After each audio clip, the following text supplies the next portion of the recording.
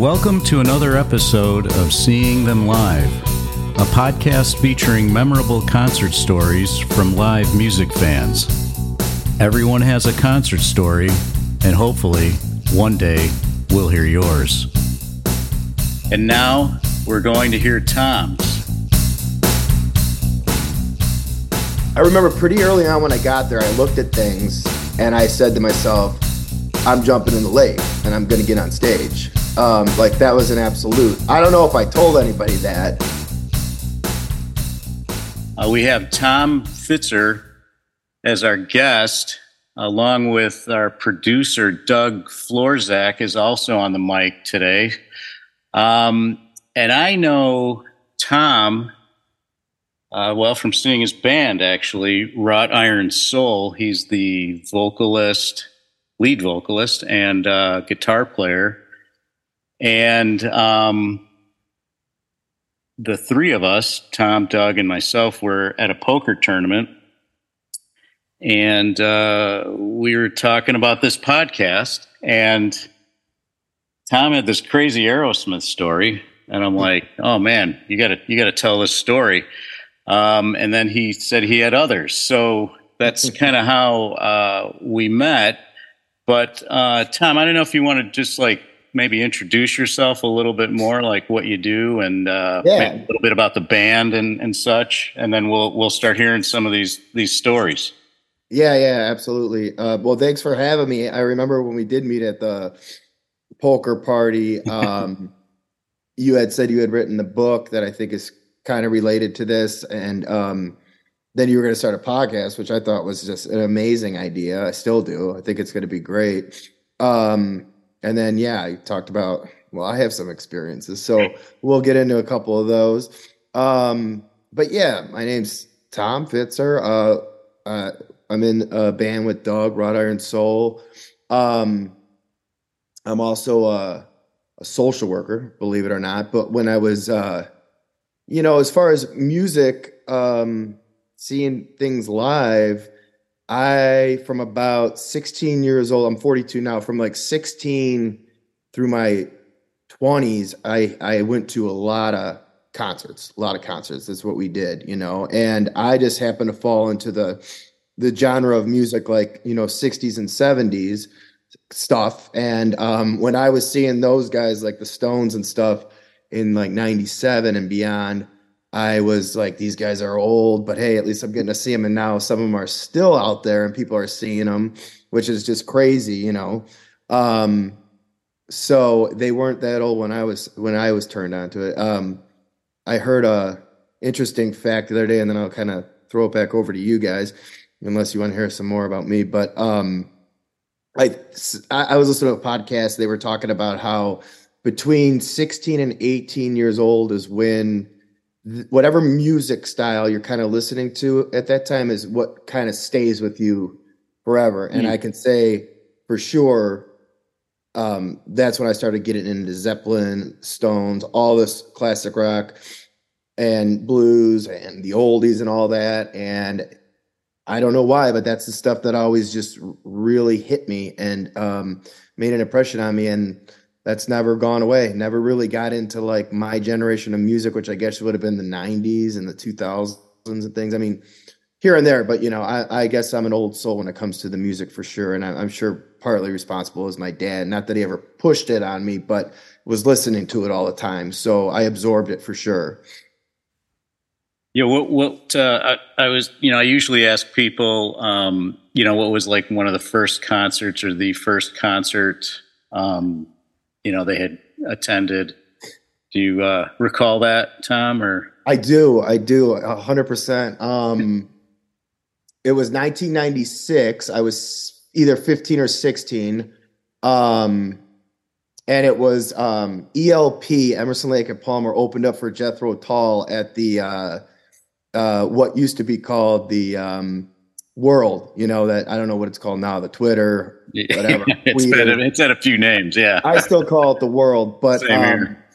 Emerson, Lake and Palmer opening up for Jethro Tull and Ian Anderson. Me and my buddy Justin, who I'm still friends with and actually played a gig with us last summer. Doug knows Justin, so Yeah, that was my first concert ever. It was awesome. Sitting in the seats at the World. Yeah. Well, that's always nice because when you get out on the lawn, sometimes the sound isn't great Hmm. at that place. But Or you might run into me out there. so, well, yeah, that's cool. Did you? I didn't know if you wanted to go in chronological order. I don't know where you wanted to start, but if you wanted to, I don't know, maybe start with that Aerosmith story. Like Sure. who were you with, and where were you sitting, and So, what year was it? Was it? I was trying to think about that. You know, I was also going to say this. Because I was thinking about this a little bit earlier. I used to save all my concert tickets, stubs. I know Doug does because he showed me them when we were at that Yeah. poker game. And unfortunately, an ex-girlfriend never gave me those back. But it was cool. I used to have like 60 of them for the ones that I did save. But I guess the reason I brought that up because I was trying to remember when that Aerosmith concert was. I don't know the exact date, but I know it was probably around 2002, I Okay. would say. Okay. So I was about 22 years old. I was with, my usual crowd that I would hang out with that would go to concerts, Justin and a couple other people. Um, and so if we're talking about the Aerosmith, I could just get into the story. It was at the World as well. Okay. Been there quite a bit. We were in the lawn. And so, as per usual, my early 20s, have a couple beverages out there beforehand, Right. get a little loose, enjoy things. But I've also been known to be a little crazy at concerts, because I guess, and bring me back if I'm getting all over the place, but with music, and when I started seeing things live, it was usually like the front man of a band that would like draw me in, and like just I would get this crazy energy of like just being mesmerized. I mean, from seeing the first Stones concert in '97 at Soldier Field, like being blown away, to seeing Steven Tyler. I don't know if this was the first time I saw him, but like these guys just, I mean, got me going. My soul, my spirit. Um, and sometimes got me in trouble because of that energy. So, getting to the story, we're in the lawn, um, and it's my friends all kind of sitting on a blanket. I don't remember exactly if the concert had started or what, but we're out there kind of just having a good time. And all of a sudden, as people are filling in, this kid, like a little bit younger than us, sits down, and I think he was with one other person, and he has a backpack, and I see him pulling out like a coat, and they're talking about um, having a security coat for the World, and I'm instantly like, what? I'm like, because in my head, it probably went like, you got a security coat? Like, what can we do with this? Yeah. Let's put it to And good use. and he, I started talking to him, and my friends again are kind of like known that I can be a little wild, and they're just like, Tom's talking to this kid about the security code. And so I find out that his brother was a security guard at the World. Okay. And I can't remember if he said he took it from him or his brother gave it to him. I can't remember what he said, but he had it. Yeah. And somehow I convinced him to give it to me. And he did, pretty willingly, if I remember. And I remember I waited a little while, and the concert got going and everything. And so eventually I put this thing on, and again, we're in the lawn, and I zip it up. And I mean, it's the security coat, that everybody's got on. That's security there. I believe it was a red security coat. And I'm like, all right, guys, I'm going to go see what I could do with this. And I remember I climbed. I walked down. If you guys, everybody listening probably hasn't been to the World, but it's like a hill of grass. Yeah. And so I walk down the hill, get to the stairs. I walk kind of to the catwalk or whatever, where that's between the grass and then the seats. Right. And I go right to the middle of, like, kind of, there's not a middle row that's going to get you to center stage, but there's two, on the side that'll get you to that rows of seats that you could get to the middle of the stage, right? Sure. So I remember I just walked straight down that right side and got past like one security guard, didn't even look at me, just went. And then I was just like, it was on. And so I walk just like kind of playing security guard, looking around. So I get to the front row. I got to the front row. I look to my left and there's probably, I don't remember, but maybe 25 seats in that section, you know. I start going, okay, I'm going in. And I start saying, excuse me to everybody in the front row. They're all moving for me. I'm still kind of playing security guard. I remember I get to the front center, like Steven Tyler's singing right in front of me. Oh my God. Right up close. And so I kind of turn from security guard and I just start like rocking out in the front, like, you know, in between these people who are sitting here. I don't know what everybody's doing, but it's, you know, weird. And I'm kind of like almost up on the stage looking for like a high five, which I didn't get. And then shortly after that, I don't remember how long the timing was, but I was beginning to be pulled out by real security. And they pulled me out of the front row and, you know, they took me back to the, like the holding cell back there. And they're asking me, where did you get this coat? And like, I'm not telling them. And like, they're very concerned about why I have this coat, you know, obviously they're probably looking for who gave this up and like what's going on. So I held in there for a little bit, you know, Doug might know I've got a little bit of charisma sometimes. So I kind of got them on my side and, like I remember, and like I'm a huge Stones fan. All of a sudden, Aerosmith, like I don't know how long I was in there, but they start busting out "Honky Tonk Woman" out of nowhere from the Stones, and I'm like telling these guys, I'm like, dude, the Stones are my favorite band. Like I gotta get out here and listen. So they actually let me out and watch "Honky Tonk Woman" and took me back in, and then I eventually got out, and they like released me out of the stadium without the coat. And I swear to God, before I went down to the seat, we had an extra ticket on us that was not used. Had that in my pocket. They didn't know it. I went to another gate. They ripped it, let me back in. I was up in the lawn. God. I was back in the lawn for the rest of the show. I missed like 3 or 4 songs, except for Honky Tonk. And then I honestly don't remember like what the kid said. I think I was just like, dude, the coat's gone. But hey, I got front row. They must have been going crazy watching you up there doing that. Oh my God! That you were in World Music Theater jail for a little while, but you got paroled for one song. I did. They brought you back in. Yeah, that was not the only time I've been in the World Music Theater jail. Well, that's a fantastic story. I mean that. It just one thing kind of leads to another, and you're not getting stopped, and next thing you know, you're trying to high five Steven Tyler. Yeah, it was pretty crazy. It was pretty crazy. Yeah. That's a great story. Tom, Doug was also mentioning this one story about Steppenwolf. If you wanted to, sure, do that one. That was September. Or no, sorry, I got September on my brain, Doug.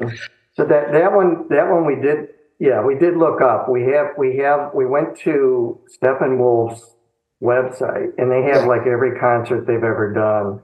Oh, cool. And so this was I'll just kind of set the stage, and then you can take it away. So this was in Lisle, Illinois, which is just kind of a suburb west of Chicago. And they used to have this thing called Eyes to the Skies Balloon Festival. So it was a combination hot air balloon festival and music festival. And the one that I believe that you're going to be talking about was on July 3rd, actually 2003. And that which actually is going to be it's going to be 20 years coming up here in July 3rd of this year. So why don't you go ahead and take it away from there and tell the story? Yeah, it's cool. Remembering, it's cool that you got the date because it puts it in perspective.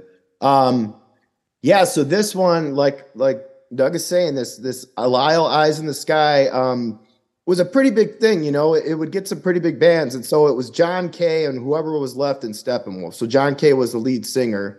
Again, Steppenwolf, one of my probably top 15 bands. I think very underrated, and people don't. Born to Be Wild, Magic Carpet Ride, I could never hear again. But there's some just great stuff that didn't get radio played. Anyway, so looking forward to this. I don't think I had ever been to Lyle Fest before. So again, I get these ideas in my head, especially in my early 20s. Again, having some beers there with probably, I don't know, 5 to 10 people. I remember my girlfriend was definitely at the time there. So we get, again, it's kind of like a lawn situation. But at this place, there's like a moat or like a small lake that's in front of the elevated stage. And so we're probably like 50 yards back from that and a little bit elevated up on the hill too. And I remember pretty early on when I got there, I looked at things and I said to myself, I'm jumping in the lake and I'm going to get on stage. Like that was an absolute. I don't know if I told anybody that, but I've heard some of my friends retell the story of just like all of a sudden seeing me down by the shore and like doing something. And so this was my idea, and I told Doug this the other day. I walked down to the front, down to the shore. There's some people up there, obviously, and I said I'm going to swim up to the stage. And they're like, okay. They were like, okay. And I take my shirt off, my pants. I've got my boxers on. And I remember back in the day, they were like, oh, yeah, this is why I was remembering it was like around 2003, because I had my very first flip phone, which I got in 2002. And I remember asking this lady to hold this in my wallet or keep an eye on it. Don't let it get wet. And I jumped into the lake or the moat, and I started to swim towards the stage. And and so I got up to this stage. Do you know what song they're playing, Tom? Oh, yes. Thanks for reminding me. So I think partially what kind of made this occur, even though it was going to occur anyway, was they were singing the Pusher, which is one of my all-time favorite songs. I wish we did it. That's an awesome. I love the guitar riff, and that is so good. Yeah. And it's a pretty, it's about 6 or 7 minutes long. So it gave me some time. Right. I get up there, and again, this is 20 years ago, but I pull myself up on stage. I remember walking up to the mic. I was on, John Kay's to the right of me. I kind of do a spin. I put my arm around him, and I start singing in the mic with him some of the words. And he kind of looks at me and then just keeps going with it. And we're just like having a good time. Like now, literally, this is probably 5 to 10 seconds that this happens, because before long, a couple security guards are out on the stage, and I knew this was going to happen. And so they chased me around on the stage just for a bit. And as soon as I knew that I was going to get caught, I jumped right back into the moat. That's the ultimate stage dive, right? Yeah, totally. And like, they were not following me in there. They were not coming in there. So I remember kind of taunting them a little bit. I wasn't saying anything out loud, but I was definitely like doing the backstroke. Like instead of a swim, I was just doing the backstroke. And then I remember then like security's lined up by the shoreline there, and there's a couple cops there now. And so I'm like, all right, I better get out. And again, I just kind of get out of there, and the cops are not too bad. And I remember kind of just talking, and they're like, what are you doing? I was like, I just wanted to get up there and sing. And, and they were like, okay. And I remember the cop like radioing on his shoulder and hearing something like, is he being defiant? What's he being like? He's like, no, he's being all right. And then I remember on the other end, the guy's like, well, then just tell him to leave. Like, he can't come back. And I was like, thanks, guys. I appreciate it. And then like my one buddy was down there already, just making sure things were sorted or whatever. And he's like, I got him. I'll make sure he's out of here. We're going. And then I, it was dumb. I missed the rest of the concert, but, the funny part of this is stupidly, I remember I got on, my friend who took me home, Dan, had like a crotch rocket motorcycle that he drove there that day. And I got on the back of this thing, like in my back, like I probably put my jeans back on, but I remember I had no shirt on and I'm holding on to him. And he said it was the worst ride of his life back home to wherever we're going. Cause I was just like, weaving all over. So it was not safe. It was not a good idea, but he got us home safe. You're dripping wet at this point, right? Yeah. I mean, it took us a little while to walk out of there. So maybe I dried up a little bit because it is a little bit of a far walk to the stage from where we entered. But that was that one. So sometimes I wonder if John Kay remembers that. You know what I mean? Well, I bet you he does. So that's a classic one, man. I mean, my friends will still tell that story about, when Tom jumped in the water, man, and swam up on stage. And it's great that he kind of engaged you then with the song. You got to kind of sing a little bit of it. That's really it was cool. It was cool. Yeah. I mean, lucky too, got lucky that it didn't turn into something more than that. So did you actually take the microphone or you were off mic or? No, it was still in the stand. So we were like singing into it. And again, so you got up to the microphone then, I got up to the mic. I had my arm around him. I remember. Wet. But it had to be 10, 15 seconds before it was off the mic. God, that is a fantastic story. Oh my God. that is hilarious. So Tom, when you're like performing, like is there a song that really gets you going? I mean, I'm sure there's a lot of songs that, other band members choose and want to do, but is there like a particular one of your favorites that you do live when you perform?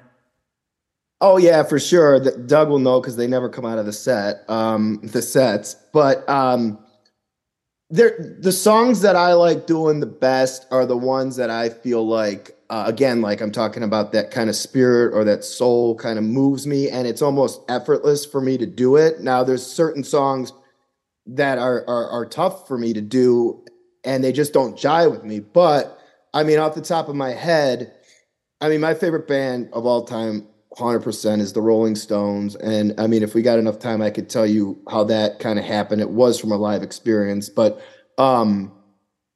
so something like Jumpin' Jack Flash or Sympathy for the Devil, that's like just me almost being, I know it sounds weird, but just kind of like like being channeled through me. It's very easy for me to sing it. It's very easy for me, my voice, to get powerful with that. I get like an extra, I get chills talking about it right now. And then another one that I love that's not by the Stones is doing Hoochie Coochie Man by Muddy Waters. It's just another one that flows out of me and I like to do. So, I mean, those are a few songs that I love to do for sure when we're performing. Cool. Yeah, those are very popular too. Yeah, and I like to get, I hope when I do those that sometimes when I'm in that the crowd can almost feel what I'm feeling. Obviously, we're not filling up a stadium or something, but sometimes I feel it back, and like Doug knows, we've talked about like when we can feel that back, it makes it more in us, and it's like we give and receive. It's very cool. One of the good things about playing small venues is that your connection with the audience is a lot more immediate. Yes. Or disconnection. Well, that too. And then it's a struggle to do anything when you can tell nobody's interested or nobody's there. Like when you finish your set and then you walk off and you're going and having a drink and you're right among all the people that you just played with, and it's nice because there's most people are always very nice and will have some positive things to say, and that's the kind of immediate feedback that you might not get in a really large venue. So yeah, for sure. Yeah, it's great talking to people and just feeling that. Yeah. Yeah, and it seems like like you were saying, you feel this energy from the singer, when you're seeing a live performance, and then you kind of seamlessly turn into that person when you're playing live. And see, you get sounds like you get kind of the same high or buzz off of it. Yeah, I do. I mean, it'll fluctuate. It'll fluctuate depending on certain things, but yeah, I mean, that's what probably got me into singing and doing all that for sure. Just wanting to, I guess, put that out there or whatever. But that's what drew my interest into it. Okay, well, Doug, I think it's time we take a break. And when we come back, we're going to hear how Tom's first Rolling Stone show influenced his love of live music. Would you like to be a guest on Seeing Them Live? If you have a concert story you'd like to share on this podcast, please visit our website at seeingthemlive.com. Once you're there, click on Become a Guest in the main menu. Then fill out the form and click the Submit button. If you seem like a good fit for the show, we'll contact you via email. Everyone has a concert story. Let's hear yours. And now, back to the show. Okay, we're back from our break, and Tom, so let's hear about the Stone show. This sounds interesting.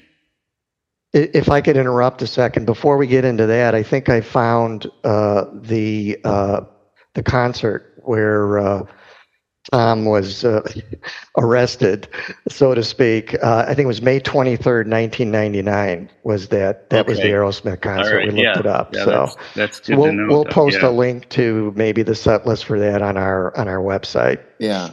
I remember it being a good set list. Okay. All right, Tom. Yeah. So if you want to get into the Stones story, that would be awesome. Yeah, I guess kind of just talking about, this is called Seeing Them Live, and obviously being about seeing music live and how it's much different than just listening to it on, your CD player at home or whatever. The experience of it is just amazing. But I remember I had gone to, my first few concerts back in 96 and 97. And I remember the Stones came back on tour after Voodoo Lounge. Of course, anytime they came back on tour, it was a big deal. I remember it being promoted.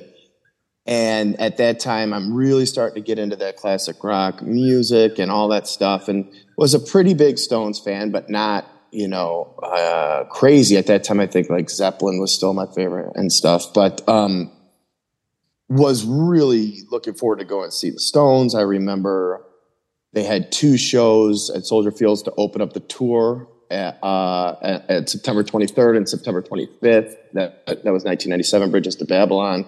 And at that time I was 17. I was still in high school. I remember, waiting outside Dominic's, if you guys remember that, when you used to have to go get tickets out there. It wasn't online. That didn't exist yet. Right. And, this part of the story is kind of funny. They only had one show. It was the 23rd. And so me and about 8 of my friends got up that morning to go wait in line at Dominic's, because if you could spread out, there was a chance you'd get a better lottery pick, because that's how they'd give you the tickets, and then they organize everybody after they called that first ticket. Okay. And of course, out of 8 of us, I think one of us is like 25 back, and I'm just bummed, and we're all kind of like, and we're getting up close, and then the guy kind of comes out and says, I think they're almost sold out, guys. And, everybody's kind of like, he's like, but there's a possibility of a second show being put on. And so as soon as me and my friend Bill heard that, we just walked out of line, went right into Dominic's. And because everybody was distracted, we walked to like where they used to do the Ticketmaster thing, right up to the front line. And she's like, okay, just give me a minute. It was just like nobody noticed. And she's like, give me a minute. There may be a second show. And then like a minute later, she's like, yes, it came through. How many do you need? And me and Bill are like, okay. And the limit was 9, and we were going to buy 9 anyway. And we got them. But, you know, instead of sitting like nosebleed in the first show and maybe not even getting 9, we got 17th row on the floor at Soldier Field, all 9 tickets. So we came out of there and everybody's still kind of in line, and we're just like, let's go. Nice. So that was kind of like a cool part of the beginning of the story. Yeah. But then being at the concert, you know, like I didn't really realize what I was going to experience, which just, I mean, and I could get into a ton of it, but it was just seeing them play live so up close, and the way that Mick Jagger, for me, just had this aura about him. And I know earlier I was talking about like the frontmen and all that, and I hadn't seen somebody like that up front yet, you know? And it was just like mesmerizing, just caught in this gaze of like him putting on this show, you know, and certain songs that I'll never forget. And I know we talked about Sympathy for the Devil earlier as one of my favorite songs to play and kind of how I get into it. But like he came out like dressed differently, and it was almost, I don't know how many people listening remember Bridges to Babylon, but there was an actual bridge out to midfield, and they crossed that bridge.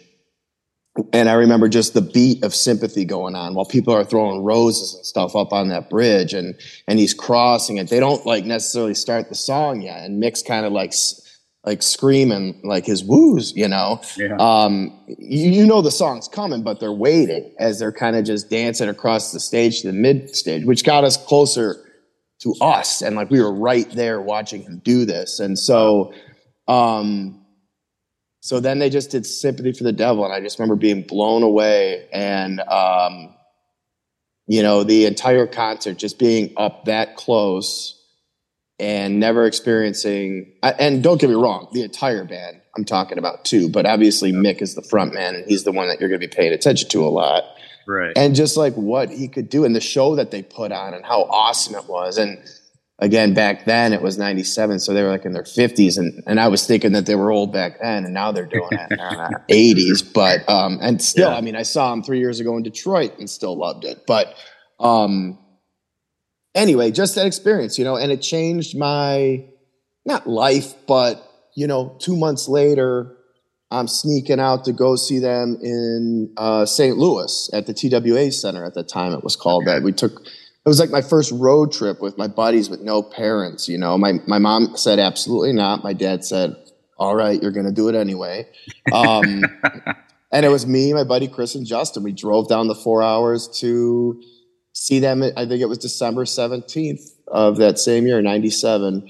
And like, and the thing was, like, just became a giant Stones fan from their entire. It was like an opening. So, and I didn't know they had so many albums. I mean, it's got to be up to 50 legit studio albums right now. And getting to go back and look through all those and listen to all them. And so they just kind of changed, yes, of course, my love for the Stones, but also it opened up this whole thing for live music. I mean, the concerts I went to before that were only a few, and they were cool, fun, but now it was more of like because again, 9 people went with us too, right? Yeah. So crazy. It was more of just like an entire experience to go see something, you know, like get all your friends, maybe tailgate beforehand, get ready for the show. You know, it wasn't just going to the concert and going home. It was just So it was the whole experience, the whole tradition that you were building with it.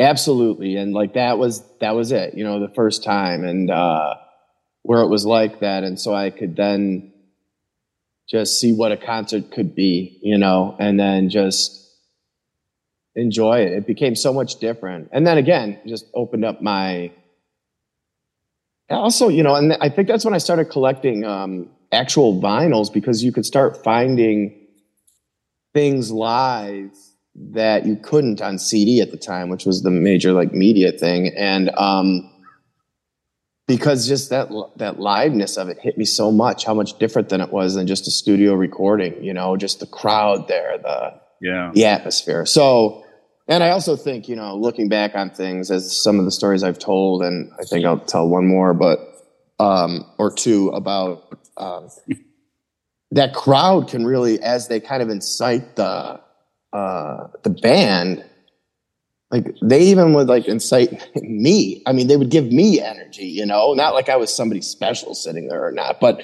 that's what I'm saying about enjoying that live music, you know, there's nothing like being there.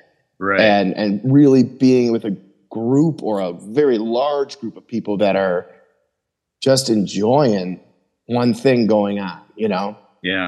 Yeah, exactly. And like, you know,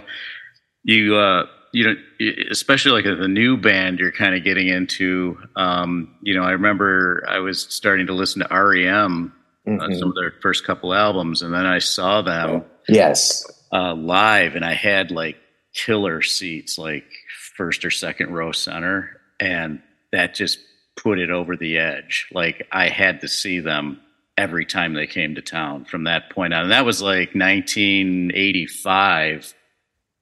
So it's just, you listen to it in your living room, you're like, oh, that's pretty cool. This is interesting. But yeah, the energy, the dynamic play between the musicians, what they're wearing. Yes. Just like you said, they're feeding off the crowd. The crowd's going crazy. Convert you to like a super fan. So it has that ability. Wouldn't you agree that from the musician's point of view, that's huge? Getting that energy feedback. Oh, yeah. I mean, that just makes you play better. That really, I mean, a lot of audience don't realize that another aspect of live music is that the audience is actually in a way a part of the band, and that they're giving us the amperage, the energy, you know, and encouraging us to, you know, to play our best. And that really makes a big difference from, you know, an average experience as a musician playing where, okay, it was an okay gig, to being just, you're so pumped up and feel so great afterwards when you get that kind of energy. Yeah, 100%. And we talked about that a little bit earlier too, but yeah, I mean, the thing with that too is like, you could just really kind of be feeling like, this is going so, because you're looking around, nobody's interested. And like, it is kind of a mental game because you gotta, you know, some people might be there to eat stuff, but then you just kind of look at one person or two people that you can tell are like dancing or having a good time. And that could change the whole thing for you. Because it's like, all right, at least one person is really digging this, you know? And again, you know, people are there for different reasons, but as a musician, it gets into your head for sure. So to ever show somebody that you appreciate what they're doing is important. And Chuck, I was going to say, like, and I'm not going to repeat it too much, but you hit it right on the head. It was like the live experience.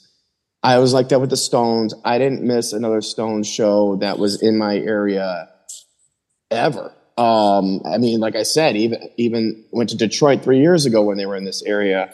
I've probably seen them like, you know, 18 times. No joke, you know, and like I've taken people who have never seen him before. Like, you know, when my brother came into town, he was in LA, I was like, let's go. We got to go see him. Girlfriends that have never seen him. Let's go, you know, to try and give them that experience. Not that I pushed it on them, but just like, right. You know, oh, you never seen the Stones. Let's go. So, yeah, just, it was one of those things where it flicked the switch and I was not going to miss it again because of what it kind of did for me, you know? Yeah, that's awesome. That's a great way of describing it.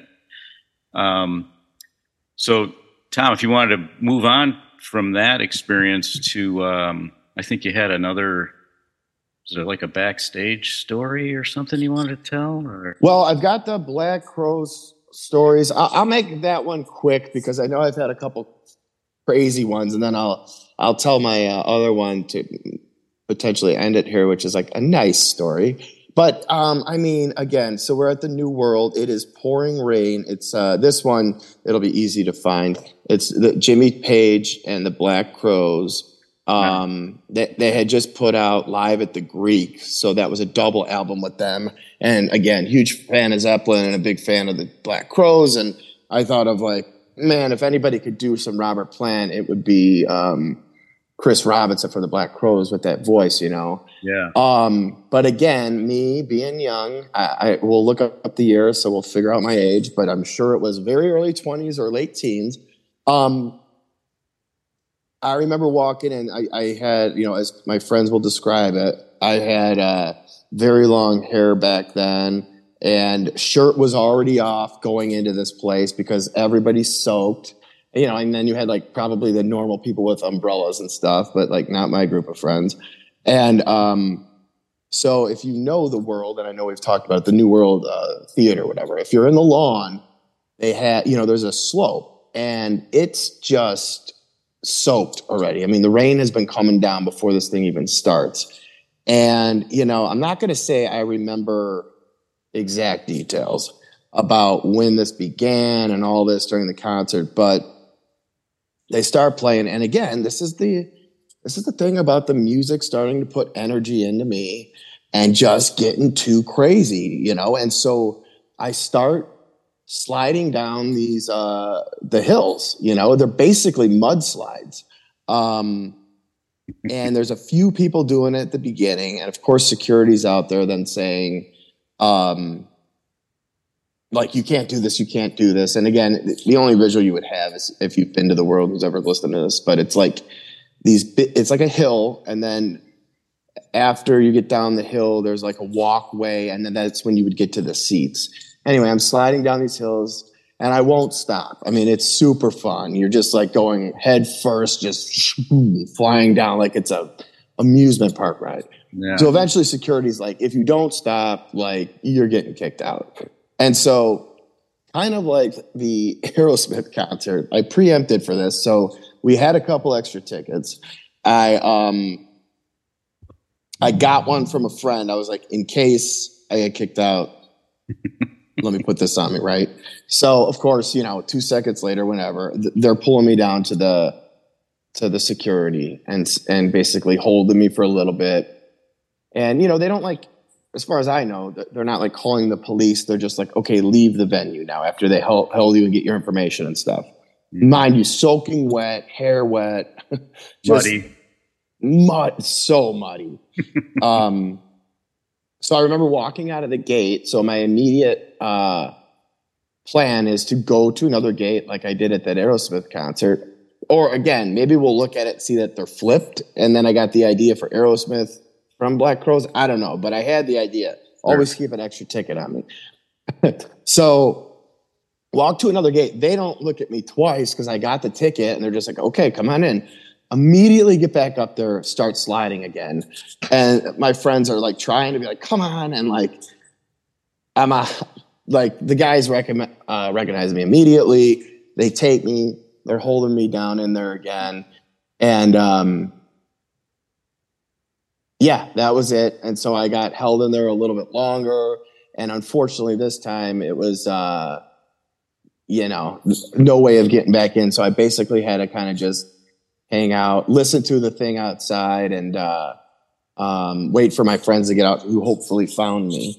But so that's a dumb way to get kicked out. So you get to miss the concert, you know. But the mudslides were fun. I looked this up. It looks like it was June 24th, 2000. So that would have been before the Aerosmith, right? Actually, the Aerosmith was before it. That was 1999 was the Aerosmith. Oh, okay. The reason why I think it's this one, because they mention about it raining. Well, that's it for sure, because I don't think Jimmy Page and the Black Crowes ever were together again. That was like a 1-year tour. They definitely were not back. And it was Tinley Park, right? Then this has to be it. Yeah, I found a whole review. We'll put the link on our website to this. Cool. No, I love how you can attach it to it. Let me ask you this. At the time, now I don't know if you were aware of some of the videos of Woodstock, because I was immediately thinking of at Woodstock they had a situation where it rained and people were dancing in the mud and everything. Did it ever occur to you at the time that this kind of seemed like that? Probably, like, and again, I always say, like, I feel like I'm an old soul. I like that kind of music. It was never out of like any violence or ruining the show. It was always like, I'm wanting to get people to do it with me. Mm-hmm. Like, let's have fun, man. This is amazing, right? Sure. But it's 2000 and stuff just like pure that. Pure joy, happen. Yeah, it's just like, we're going to rip this place up. But like, dude, we got Jimmy Page Black Crowes rocking and people are having a good time and we're just sliding down what seems to be like this ride. I'm sure I was thinking of Woodstock. I know that probably came out as we were walking in because, like I said, shirt off, soaked before we even entered the gates. Like, but it was like one of those things where it's like we knew we were in the lawn and you just accepted it. Like, this is what the show was going to be like. It was going to be crazy, So nobody joined you down the hill then, Tom. You were just a solo slider, so to speak. Like I said, there was a few in the beginning, but none of my friends, of course. They were always the ones like probably keeping an eye on me. But just a few. I don't know. I wonder if there's a write-up if they did say anything. I'll even look into that after this. We'll have to check that out. I'll take a look and see if there's anything about a crazy person sliding down the hill at the show. Potentially. It was people did see it for sure. Witnessed it. All right, so then you wanted to maybe wrap up with a backstage experience or something like that? Yeah, so it was, again, we'll probably have to look this up, but 97, whenever the Doobie Brothers played the Taste of Chicago. So what was really cool about this is me and my friends were all going down there. And we were going in my buddy's Bronco. So there's about 5 or 6 of us. And as we were leaving out of town, and we lived like in the western suburbs to go downtown to the city, his car broke down. So we weren't too far away from like all of our own homes. We weren't like already on the highway.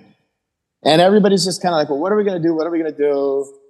And my buddy Tom, when we were right by his house, my other buddy Tom, he goes, he's like, let's go grab my car. And whoever wants to come with can come with, because we're going down to see the Doobie Brothers. We really wanted to go see him, Yeah. And I jumped out. He jumped out. Everybody else was like, we'll figure it out. So it was me and him. So we drove down. We got there. We got pretty good seats. Like, now, if you've ever been down at the Taste, you have like the seating up front, which it's totally first come, first serve.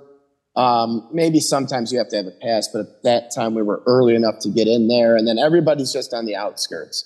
So I remember me and him watching the concert, and again, we had like a tendency to just really be into the concert and like get people involved, and like, if we weren't getting people involved, we had a lot of like energy, right? Again, we were young and stuff, but we would be up dancing and things like that. So we're at this concert, probably like, I don't know, 20, 30, 40 rows back, definitely pretty close.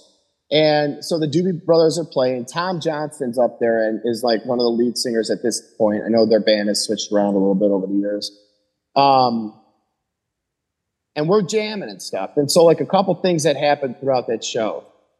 First of all, a couple people behind us kept kind of yelling at me and Tom to sit down.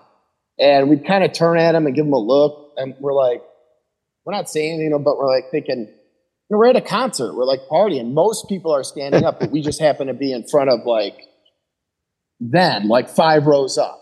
Yeah. And they say it a couple times. And I think we turn around and say like, yo, we're at a concert. We're enjoying ourselves. And then it was almost like the crowd turned on them and they start going, come and sit up by us. They're talking to me and Tom, come sit by us. Come sit by us. This is a concert. And we weren't being rude or anything like that. But so you have to know that was an issue that was kind of going on. Another thing that had happened during the concert was like, me and Tom would yell, like, just give a scream out to the band after a song, kind of give Doug, you know how loud I can scream.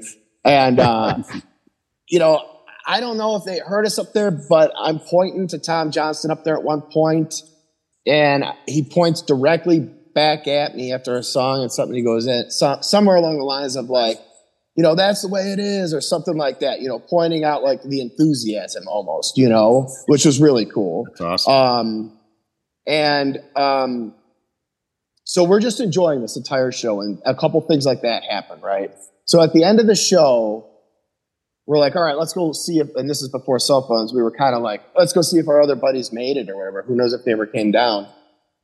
And then there was these two ladies that were like, it's hard to describe. They were kind of like leaning over where we were at. We were down below a little bit. And there was like an elevation to the side. And they go, hey, you guys, come here. And they call us over. And we're like, what's up? They're like, here, take these. You deserve them more than us, or something along the lines. Like, you could use them more than us. And we're like, well, what are they? And we're looking, they're like backstage passes. And we were like, holy cow, you know? And like, we're like, thank you. They're like, you're welcome. And so again, like that was kind of like, they must have seen like the enthusiasm. Of course, you know, they picked us out specifically to give these two. Yeah. And then like dorks, you know, I don't know if you guys remember the scenario from Wayne's World when they had the backstage passes. They're like, backstage passes. They're moving through everybody. And like me and Tom were kind of doing that, like moving through the crowd. And we got back there and we met all of them. There were other people back there, and there was like the radio station, I think at the time was like 97.1 was back there. And so, you know, I remember meeting all of them, Tom Johnston and, you know, of course, I think Snake was their bass player. He was a cool dude. And like, I mean, this is 25, 30 years ago. I can't remember all their names and stuff at the time, but we just hung out with them back there for probably like a half hour or so, just talking about music and, you know, we were younger, so I don't know what they were thinking about it all, but it was a good time. They were really cool guys. I remember, like, people were taking pictures back there, which I think might have been for, like, a radio station or something. Mm. But I remember a mother and a daughter were back there, and she was taking pictures. And I said, hey, I'm like, can you get one of me and Tom and the band? And can I get your contact information? Because again, back then there were no cell phones, no, you know, like I had to write this specifically down on a piece of paper. And she said, yeah. So she got a couple of pictures of me and Tom hanging with the band, which was amazing. And also I remember I had, coincidentally, when I went and saw the Stones in 97 in St. Louis, I bought a t-shirt in line for $10 before we got in there, you know, because it would have been like 30 probably at the time. Mm-hmm. And I was wearing that shirt of the Doobie Brothers. I had them all sign it. Oh. So I had that. And so, you know, just a great time. And I guess the follow-up with that is I remember calling, or I gave that lady my information. I got her information for sure. I wanted to make sure I had a phone number. Yeah. And I talked to her 1 or 2, maybe even 3 times. And, you know, it was all set to get these pictures sent once they were developed. And like, from what I was talking to her about, like, she seemed legit and all that. But you know what? I don't even remember what happened. I don't know if I lost the phone number, if she stopped picking up. But of course, the pictures never came, which was a bummer. And then, of course, you know, throughout my moves and what is that, 97, so almost 30 years, that T-shirt with all the signatures too, is gone. I don't know where that went either. But with that thing, if that was ever hanging up and people would see it, they'd be like, oh my God, you have all the Stone signatures? And I'd be like, no, it's the Doobie Brothers. And they'd be like, oh. Right? No, that's still pretty cool. Yeah. It was cool. And I'd just be like, no, I was wearing it when we were down there. And then it would probably turn into the story about how we got back there. But yeah, so that was cool, man. And again, like, just another cool story, man, of how if you kind of awesome. Like that's show fantastic. Your enthusiasm and stuff, you never know the places that it can kind of take you and who you can meet and do all that. So I mean, that's the thing, Tom. It's like long after maybe you've lost your ticket stubs, or in your case, one of your girlfriends tossed them out on you, and the concert shirts don't fit anymore. You still have the stories and the memories, and you know, that's what's I enjoy, you know, hearing and such. But Yeah, that's a great story. And we're kind of coming up here on about 5 more minutes. Is there anything you want to wrap up with, Tom? Maybe about your band or anything? You got any concerts on the horizon that you got tickets to coming up?